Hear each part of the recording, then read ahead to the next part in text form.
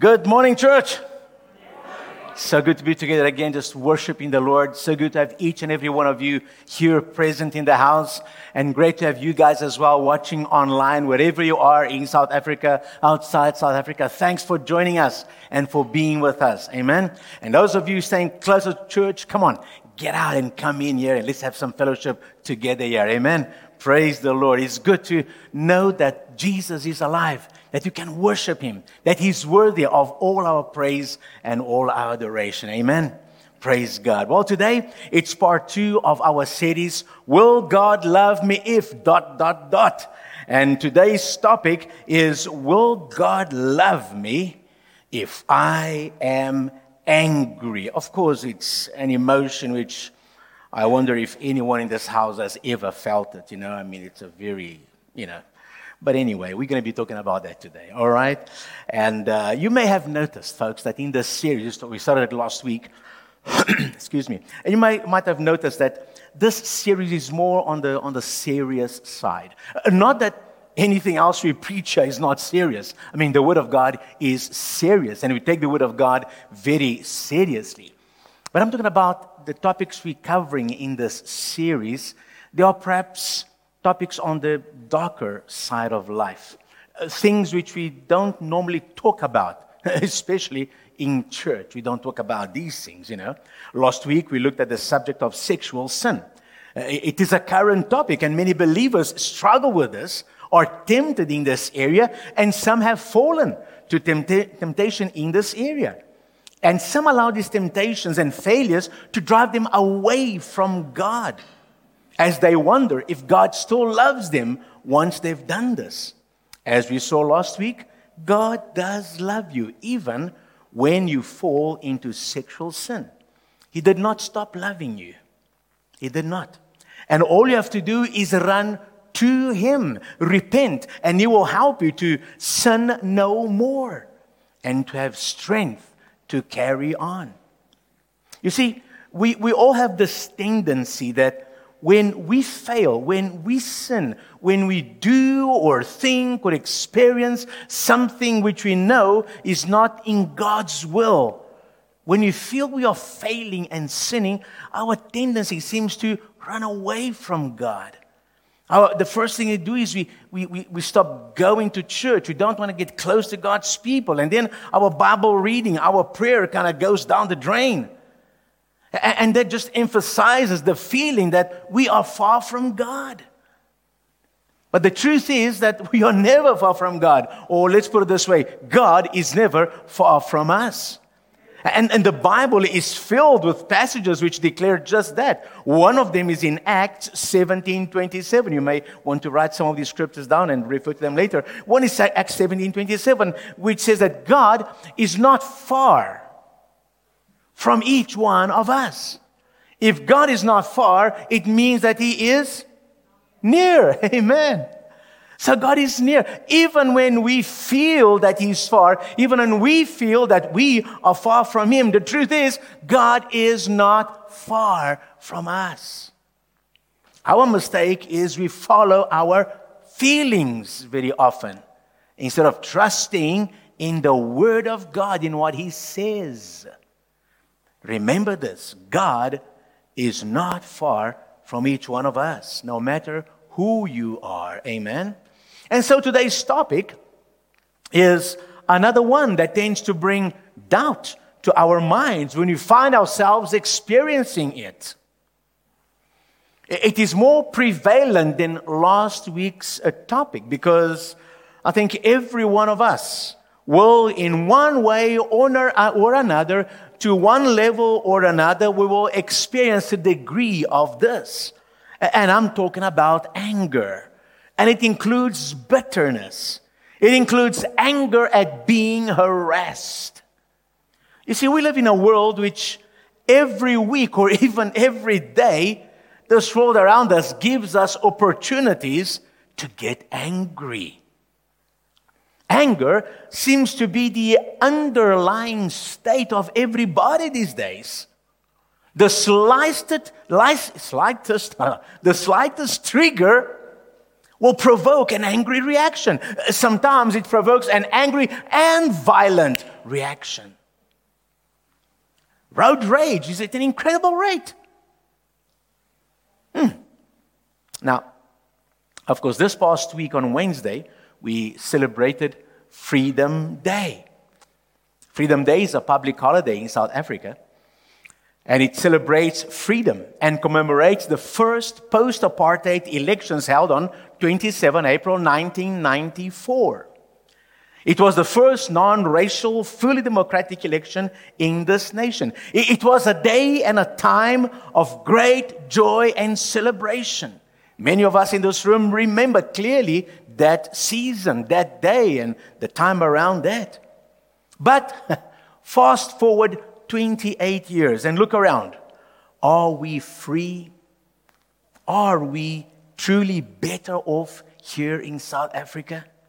When we look at the indicators, the increase in crime, the increase in government corruption, the increase in unemployment, the deterioration of institutions, services, educations, and so on, are we really free? But wait, those of you watching outside South Africa, let's think clearly. This is not only South Africa. Look around you. Look beyond our borders. Look at Africa. Go beyond that. Look at the world. We talk about freedom, but people are not free. There is fighting. There is economic uncertainty worldwide. This pandemic is still with us. And there is a major war going on that could turn even uglier. Are we free with all this going on? We talk about freedom, but there is a modern form of slavery called human trafficking going on.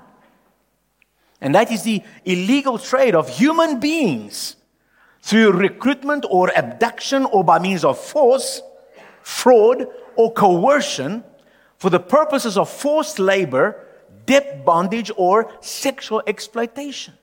This is going on in our day, 2022. With all our knowledge, civilization, and development, we have human trafficking going on. Slavery. Now, the pandemic put a stop to many things in our lives, but not to human trafficking. It has continued throughout the pandemic. In fact, it has increased during this time. And what about persecution and abuse of Christians? People who follow Jesus. In many countries, Christians have no rights. Over there, they may be killed, bullied, treated unfairly, jailed, and there is no authority that intervenes. It's up for grabs. This has been going on for years with no international outcry. In fact, being bullied for following Jesus has been around for the past 2,000 years, right? If you were to guess which is the most persecuted group of people on earth, you would probably guess wrong. Christians are the most persecuted group of people on earth. Around the world today, 360 million Christians are persecuted for their faith.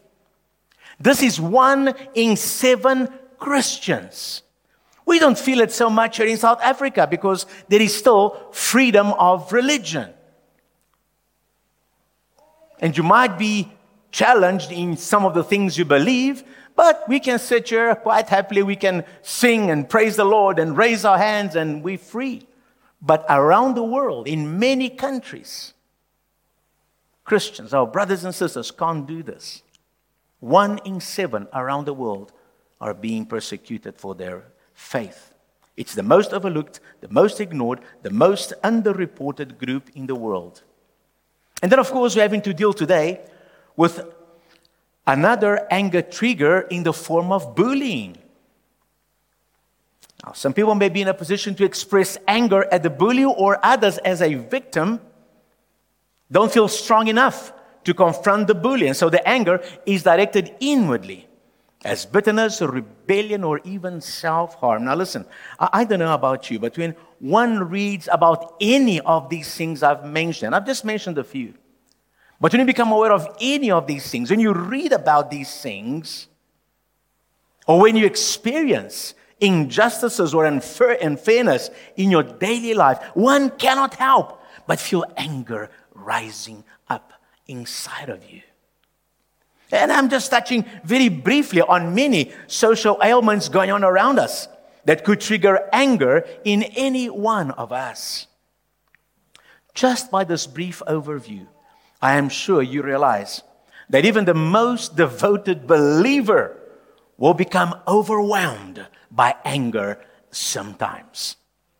I know I do. And that anger will often be followed by very non-biblical thoughts in terms of sorting things out. I wish I could. And not biblical thoughts follow very often. This can happen to anyone, including to devoted Christians. And of course, if anger builds up inside of you because you feel you cannot resolve the situation, resentment and bitterness can build up inside of you. And that is poison to your system. If we are honest with one another, some of us may even admit at being angry with God or at God sometimes. Why is He allowing this to happen to me? And this is where many Christians meet the question, does God still love me if I feel this way? I'm a child of God, but I'm having these thoughts. I'm a child of God, but I'm so full of anger. I'm a child of God, but sometimes I'm questioning Him.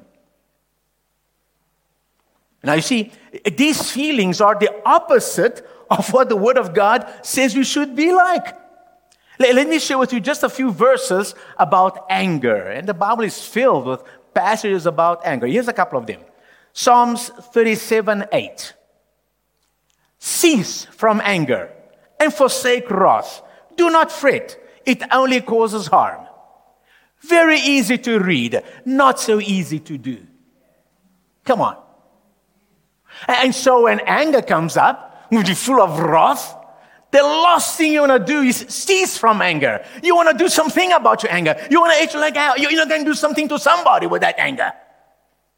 And so when you feel like that and you read this, that's it. I've missed it. I'm supposed to cease from anger and I'm so full of anger. Does God still love me? What about Proverbs 16:32?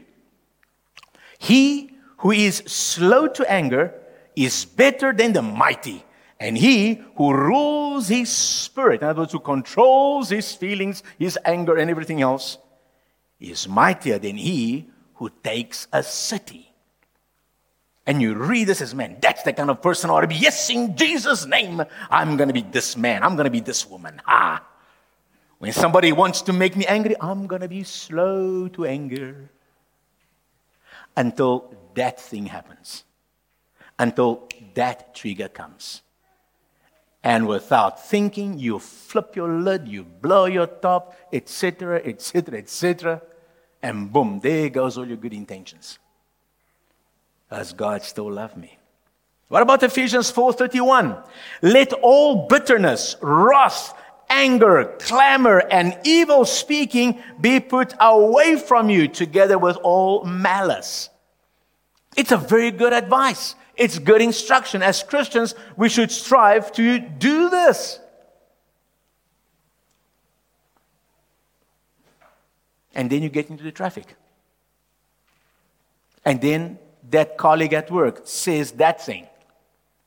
And then you see unfairness happening at school with your children. And then you hear about the teacher that is kind of semi-bullying the kids and saying stupid things. And so many other triggers in our daily lives. And the price of everything goes up. And a few more million or billion rand disappears from the government. And nobody knows what it is. And boom! How can you not be angry? And off we go. And Jesus, you still love me after this. What about Colossians 3:8? Colossians 3:8. But now you yourselves, me, myself, we are to put off all of these: anger, wrath, malice, blasphemy, filthy language out of your mouth. And that should be the aim of every believer. And I really believe the Holy Spirit of God works in us to help us to do and become all these things. But it still doesn't take away the reality that from time to time in our lives, some trigger comes along, and it will be different triggers to different people. Some people might not be triggered by some things, but be triggered by others, and so on. But the fact is, sometime or other in your life, something will come along, and boom, you just flip off in anger. Because in spite of these biblical instructions, we still get angry sometimes. How many times did you get angry during this past week? You see, anger is a normal human reaction. The emotion of anger is as common to humanity as sadness or love or happiness. We go through all these emotions, both the pleasant ones and the unpleasant ones. It's part of being human. From the day we were born, we never had to be taught how to express our anger. How many of you went to anger classes? No. People go to anger management classes, but anger comes now naturally. You don't have to be taught. It just came out. Even if you do not consider yourself to be an angry person, everyone experiences anger at times. You see, folks, the question is not whether you get angry or not. You do get angry. You will get angry. Given a big enough trigger, you're going to flip your lid big time. That's not the question. The question is, what do you do with your anger? And that is the challenge for us as believers. What do you do with your anger? And that is what may cause some of us to question if God still loves us when we feel angry. This has been one of the struggles of believers. If I am really a child of God, how come I have these angry feelings? Maybe I'm not really saved. Christians think this. Christians express this kind of idea. So let me briefly address this matter today. Anger is an ancient emotion. The book of Psalms is a collection of 150 prayers and songs used by the ancient people of Israel in their worship to the Lord. What makes many of the Psalms meaningful to us today is that they express a range of human emotions, from sadness to joy, from hopelessness to hope, and from anger, even anger at God, anger towards God, to acceptance. As you read the Psalms, you find that the writers of these Psalms often let God know when they were angry. In other words, when they were angry, instead of running away from God, they ran to God with all their anger. And I'm going to share with you some examples. Just write them down. Make a note. I'm going to share with you about 3 examples, just for you to have an idea. I'm not going to read the whole psalm because they're long. Okay, you can go and read them during this week. It's some very interesting reading. I'm going to give you a summary. But in Psalm 77, for example, the writer of Psalm 77, he felt hurt and he felt rejected by God. He cries out and he asks if God has rejected him forever. This guy was so angry, so down in the dumps, so lost that he's wondering, God, have you rejected me? Have you forgotten about me? Has your promises failed? He asks. Huh? In another psalm, Psalm 83, the writer asks God to destroy his enemies. He is so angry that he asks God to wipe out, destroy his enemies. Ever felt that way about that person or that group of people? This guy comes to God and asked him to kill his enemies. In Psalm 109, the writer expresses his frustration because the good he does, or the good he did, was paid back with evil. Ever happened to you? You want to help somebody, you want to do good to somebody, you do something nice, and then they kick you in the face. They talk bad things about you. They, dirty your name behind your back. And so this guy in Psalm 109, he expresses his frustration because the good he does is paid back with evil. And God seems silent through it all. God, I did this good thing and these guys are being evil to me and you do nothing about it. Guy is very angry. So you see, your and my frustration and anger is nothing new in the universe. And these Psalms shows us that God can listen to and God can handle our most vulnerable venting and prayers of anger. He has been listening to these prayers for ages. And fortunately, God responds to anger better than people usually do. Amen. In fact, we learn in the Bible, listen, you might have noticed this or not, but we learn in the Bible that even Jesus, the Son of God, felt anger. In John chapter 2, interesting reading as well. John chapter 2, verses 13 to 17. But if you go John chapter 2, you're going to find this passage. In John chapter 2, we see a side of Jesus that may be even surprising to us. He's always portrayed as this gentle man, always in control, always, prim and proper and loving and kind and teaching. But in John 2, he loses it. He had so much zeal for the house of God that he made a whip out of some cords to drive out a bunch of people and animals and the people that were selling them in the temple. And then he flipped over their tables and spilled their money out on the floor. And this wasn't just a sudden burst of anger that came suddenly upon him. No, it says he made the whip. Jesus went looking around for pieces of cord. Then he took his time and he put this all together. He made a nice firm whip. And then he walked in the temple and let those guys have it, man. Jesus, my Savior, your Lord and my Lord. Hello?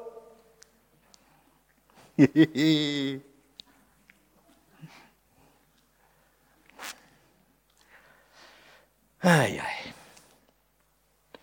The other day, somebody sent me I found a little clip of a church somewhere, I don't know where, somewhere in North Africa, I think, but the church, they sing a lovely song, and the people are all lying on the floor in front of the church, and a couple of bishops, all nicely, dressed up with a collar and everything else. The choir is singing, the music is playing, and these guys are going around with belts, just whipping people. And somebody had asked, is this the God you serve? I looked and says, come on, man. When are people going to think for themselves? Are they thinking that they're doing a Jesus on these guys? Whipping the demons away. This is just by the way, and I thought of including this here because sometimes people in their zeal for God can end up being abused. And unfortunately, these days, many church leaders even are abusing people. That's another thing which triggers anger inside of me, guys. Because abuse, unfortunately, doesn't happen only in the world. It happens in churches at times. In the name of Jesus. Beautiful worship song going on, and these palookas are whipping people, and people are there receiving this hiding in the name of the Lord. Give me a break. Jesus whipped those guys because they were dealing and wheeling and dealing inside the house of God. And he used that whip to drive the animals away. He drove the guys away. He, turned over the tables. He told the guys with the doves to take them outside. In other words, he brought correction, but he didn't actually hurt anybody. He hurt their pride. He messed up their business, yes, but he didn't hurt anybody. The reason he told the reason he threw the animals out is because the guys could go afterwards and gather the animals. The reason he told them to take the doves out is because if he had opened the doves, those guys could never catch the doves again. So he told them to kindly take your doves and get out of here, so that they wouldn't lose. They could go and do their business outside where they should be doing it, not inside the house of God. So you see, Jesus was angry. He did something, but he didn't hurt people in the process. He brought correction. He hurt their pride. He hurt their business because they're doing it wrong. You guys okay with that? All right? So, even Jesus demonstrated anger. And the word zeal that he uses over here, the word zeal can mean anything from excitement to indignation. But when it says that zeal consumed him, you can put the word anger in there. Now you see, anger is a window to our soul. When we respond to a situation with anger, it shines light on what we value and what we consider as right or wrong. Because if I'm angry about something, it's because I value that thing and I consider that something wrong is being done. And so anger comes up. If something you see, witness, or hear about does not produce feelings of anger, it may be because that something is not something you value so much or are passionate about. When a situation turns out differently than we think it should have been, it naturally causes emotional friction in what comes out as frustration, disappointment, annoyance, and anger. For example, a child will get mad because he thought he should have gotten dessert and he didn't. So now he's mad, he's angry. A teenager will get mad if she thinks that their friend is being treated unfairly. Or an adult will get mad if someone or something they love is taken away from them. It is natural to us. In the passage from John 2, Jesus felt angry because he had high value. He placed high value on God's house. And he knew that what was happening over there was wrong, was abuse, should not happen over there. So what we do, now listen, what we do with our anger is more important than feeling the anger. Feeling the anger is one thing. What we do with it is more important. While our anger might be more of a subconscious emotional response, it happens, but how we consciously deal with that determines whether or not it is a sin. Anger comes up, and it can come up suddenly without you even thinking, oh, it's there. But then, what you consciously do with that anger, that is what will determine if it is a sin or not. That is why Paul told the believers in Ephesus to be angry and do not sin. He said, be angry. You've got reason to be angry. Man, you live in Ephesus, you can have reason to be angry. Be angry, but do not sin.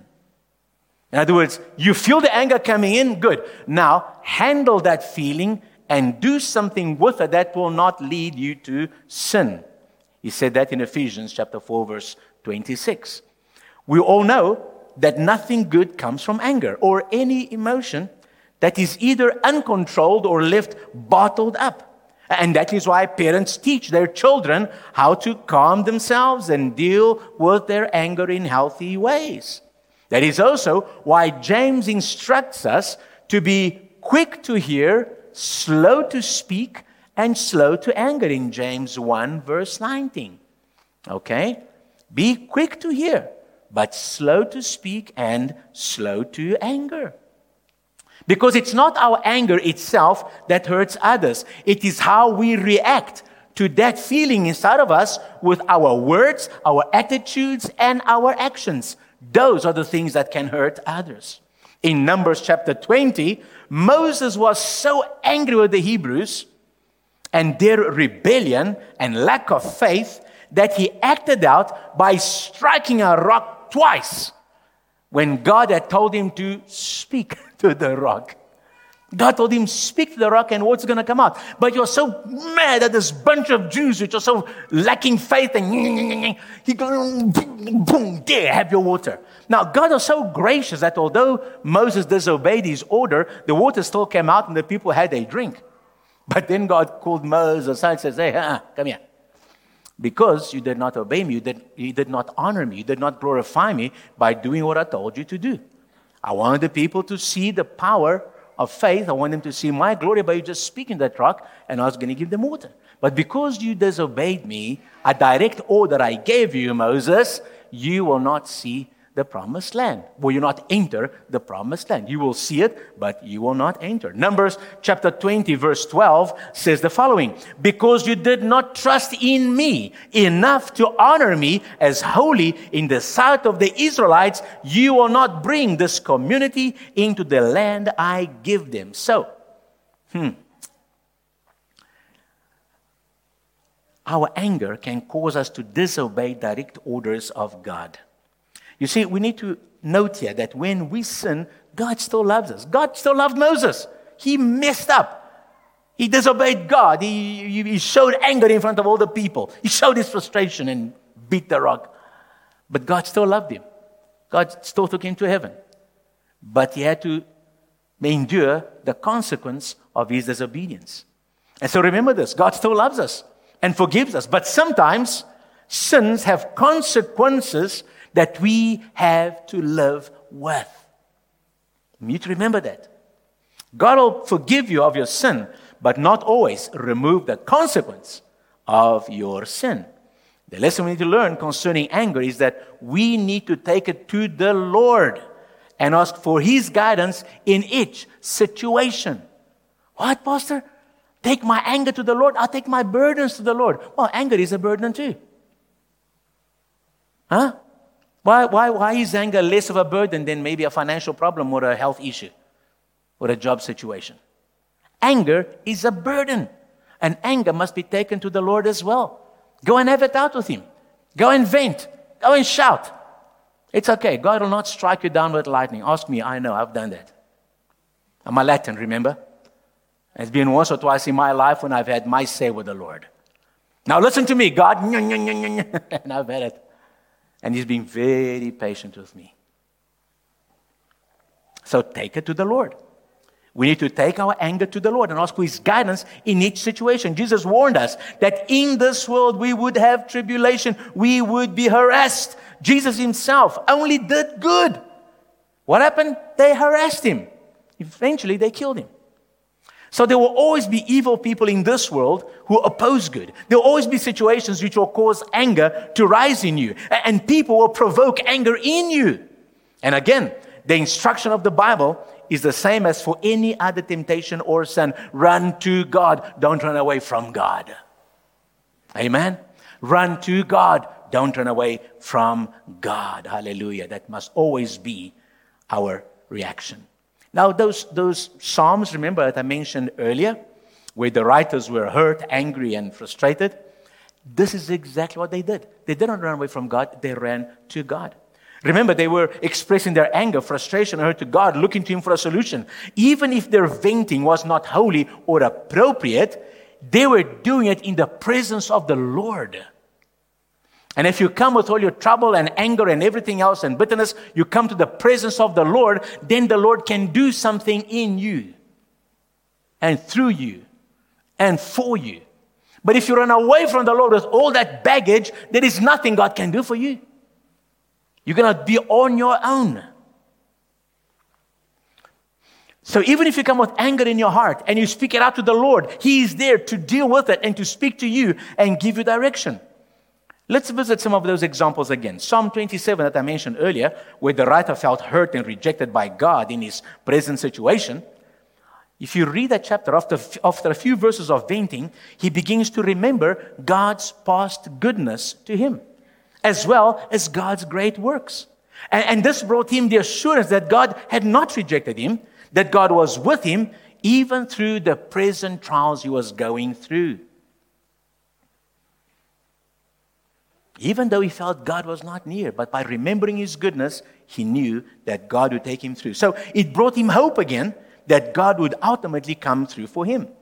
The guy in Psalm 83, where the writer was so upset that he asked God to destroy his enemies, you need to understand the motive for his anger. He was angry at the nations that wanted to destroy and kill the Israelites, God's people. That's what was happening at that situation. They were being threatened with destruction. And so he says, God, they want to kill us. Lord, you kill them.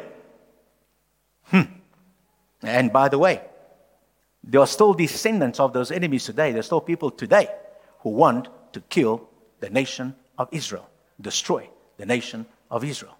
Amen? Pray for the peace of Jerusalem. But that's another conversation. And so the psalmist here in 83, he vents his anger and asks God to destroy those nations.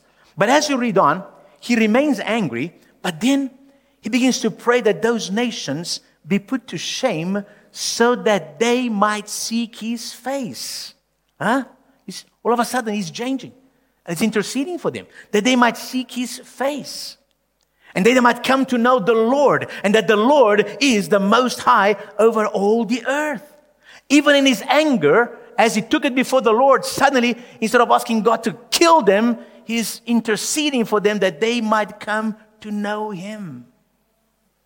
So in spite of his anger, he prays that his enemies may come to know the Lord. And then, of course, in Psalm 109, wow, you got to be careful when you read that psalm, is where the writer expresses his frustration because the good he did is paid back with evil. And God seems silent with it all. And listen, this Psalm 109 is possibly the angriest psalm in the Bible. I mean, you try opening to Psalm 109 and read it out loud thinking of one of your enemies. I don't know if you're going to be able to get through it because he's really rough on his enemies.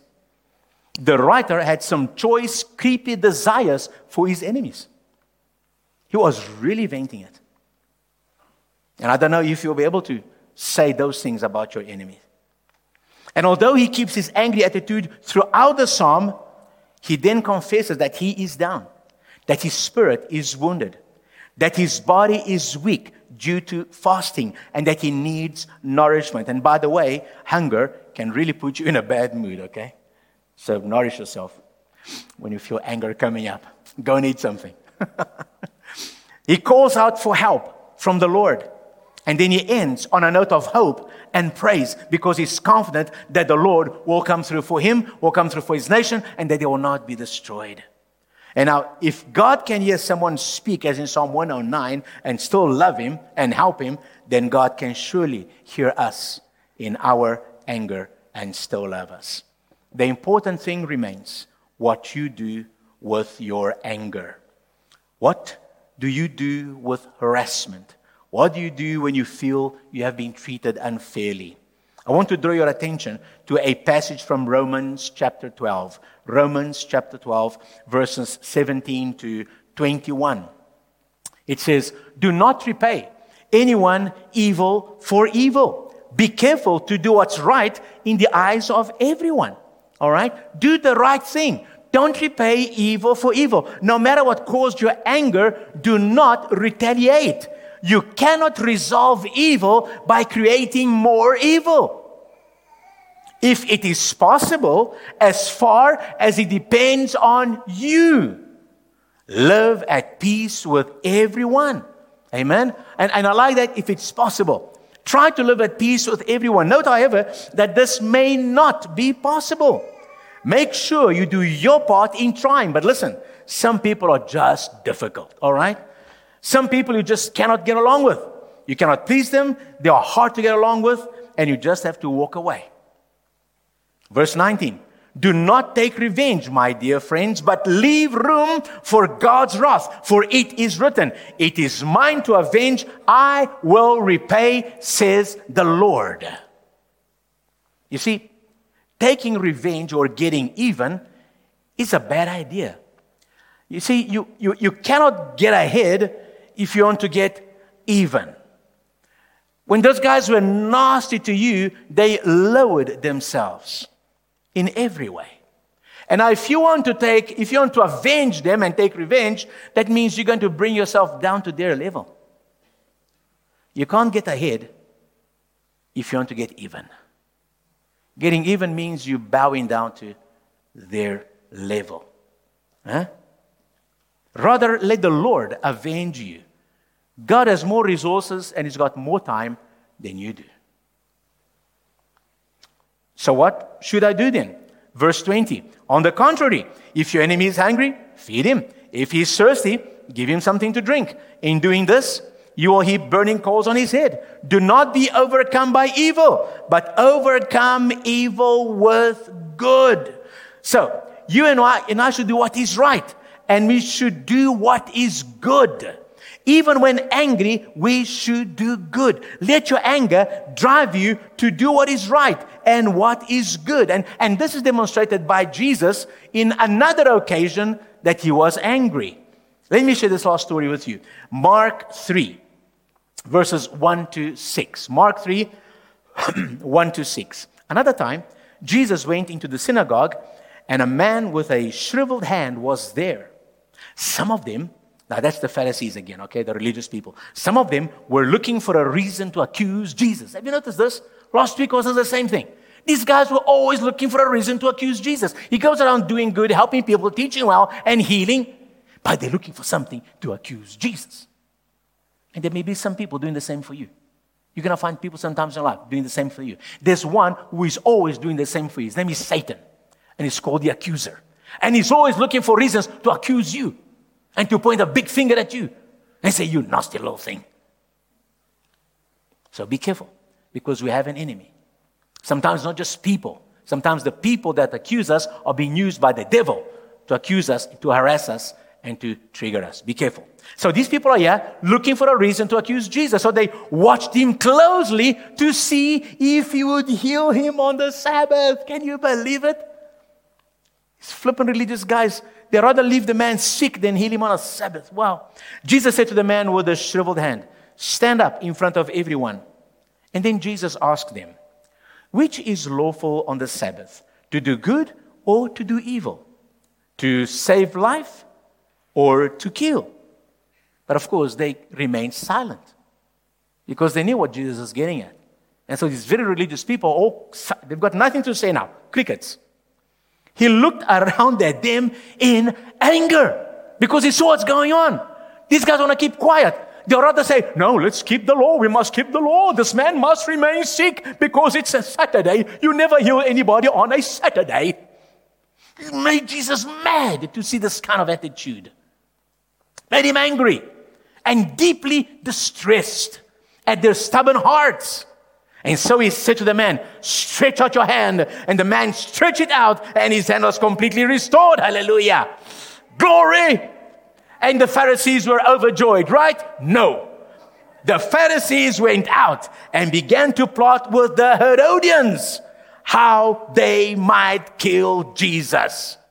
Let me explain this Herodian thing to you. But first of all, to Jesus. He's very angry. He's angry at religion that misses the heart of God. He's angry at those who think that rules are more important than health and the well-being of a man who is suffering. Come on. He's angry because he loves the man and sees that those who claim to be acting in God's name, the teachers of the law, do not love him. They want to leave him as he is. He's angry because he loves the Pharisees too. But he sees that their stubborn hearts are destroying their relationship with God and messing up their ministry to people. So Jesus is distraught and he's angry. Jesus is angry, but notice what he does with his anger. He goes ahead and he heals the man. He did not back down. He did not argue with them. He did what was good. He did what was right. He did what was loving. And that's what we do with our anger as far as possible in our lives. Do not be overcome by evil, but overcome evil with good. And Jesus did just that. Now compare his response to the anger of the Pharisees. How they responded to anger. They were angry with what Jesus did. He dared to heal on a Sabbath. And so they stomp off full of rage and they go off to a group of people that they despised, the Herodians, to plot to kill Jesus. The Pharisees, they were scrupulous keepers of the law to the smallest detail. They kept the law.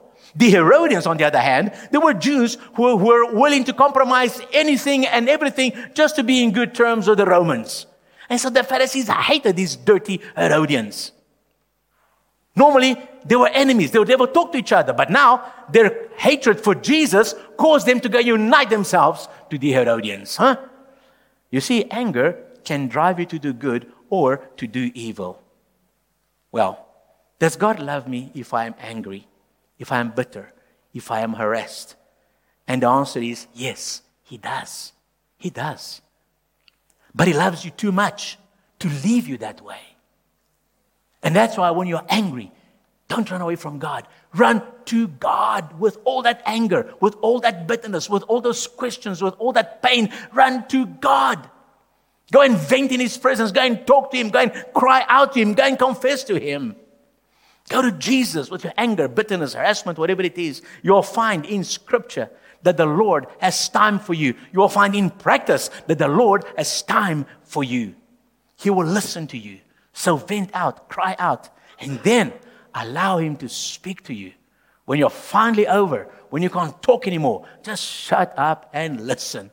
And He will begin to speak to you very clearly, gently, lovingly. He'll give you guidance. He'll give you strength. He'll enable you either to endure something or He'll give you a way of getting over that thing. Amen. Do not be overcome with evil, but overcome evil with good. Amen. Praise God. Let's stand up. Let's close in prayer. Hallelujah. Thank you, Jesus. And as we bow our heads in prayer now, maybe right now you're thinking of something, maybe something that happened this week, maybe, and it's an ongoing situation. Maybe it's something that it's been harassing you for a season already, and you are angry. Maybe bitterness is creeping up in your heart. I want to invite you right now to think of that thing and take it before the Lord, even as I pray now. And to take it to Him. And don't stop here with this prayer right now. Go home and this afternoon, this evening, during this week, take time to be alone with God, alone with His Word, and have conversations with God about that thing, that trigger, that situation that is causing the pain, the anger, the disappointment. Just like those psalmists, and go and read those psalms.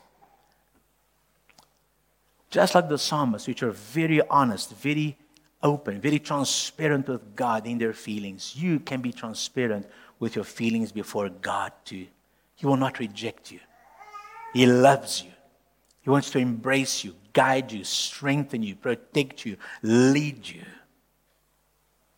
So, Father, I thank You for Your word today, Lord. Thank You for once again reminding us of Your great love for us, Your great patience with us. Thank You, Lord, that we can be totally transparent in Your presence. It is true that nothing is hidden before Your eyes. But it is so good to know that we can come before You. We have this freedom to come before You, not just with our praise and thanksgiving, but with our anger, our disappointment, our hurt, our frustration, and speak it out in Your presence, Lord, knowing that You are there. You're paying attention, Lord. You're feeling our feeling. You're feeling our hearts. You're listening to our pain. You are embracing us with Your love. You're not rejecting us. You're not casting us out because we're not living exactly up to Your desires, Lord. Thank You for Your great love. Thank You that in Jesus You reveal Your love to us, oh God.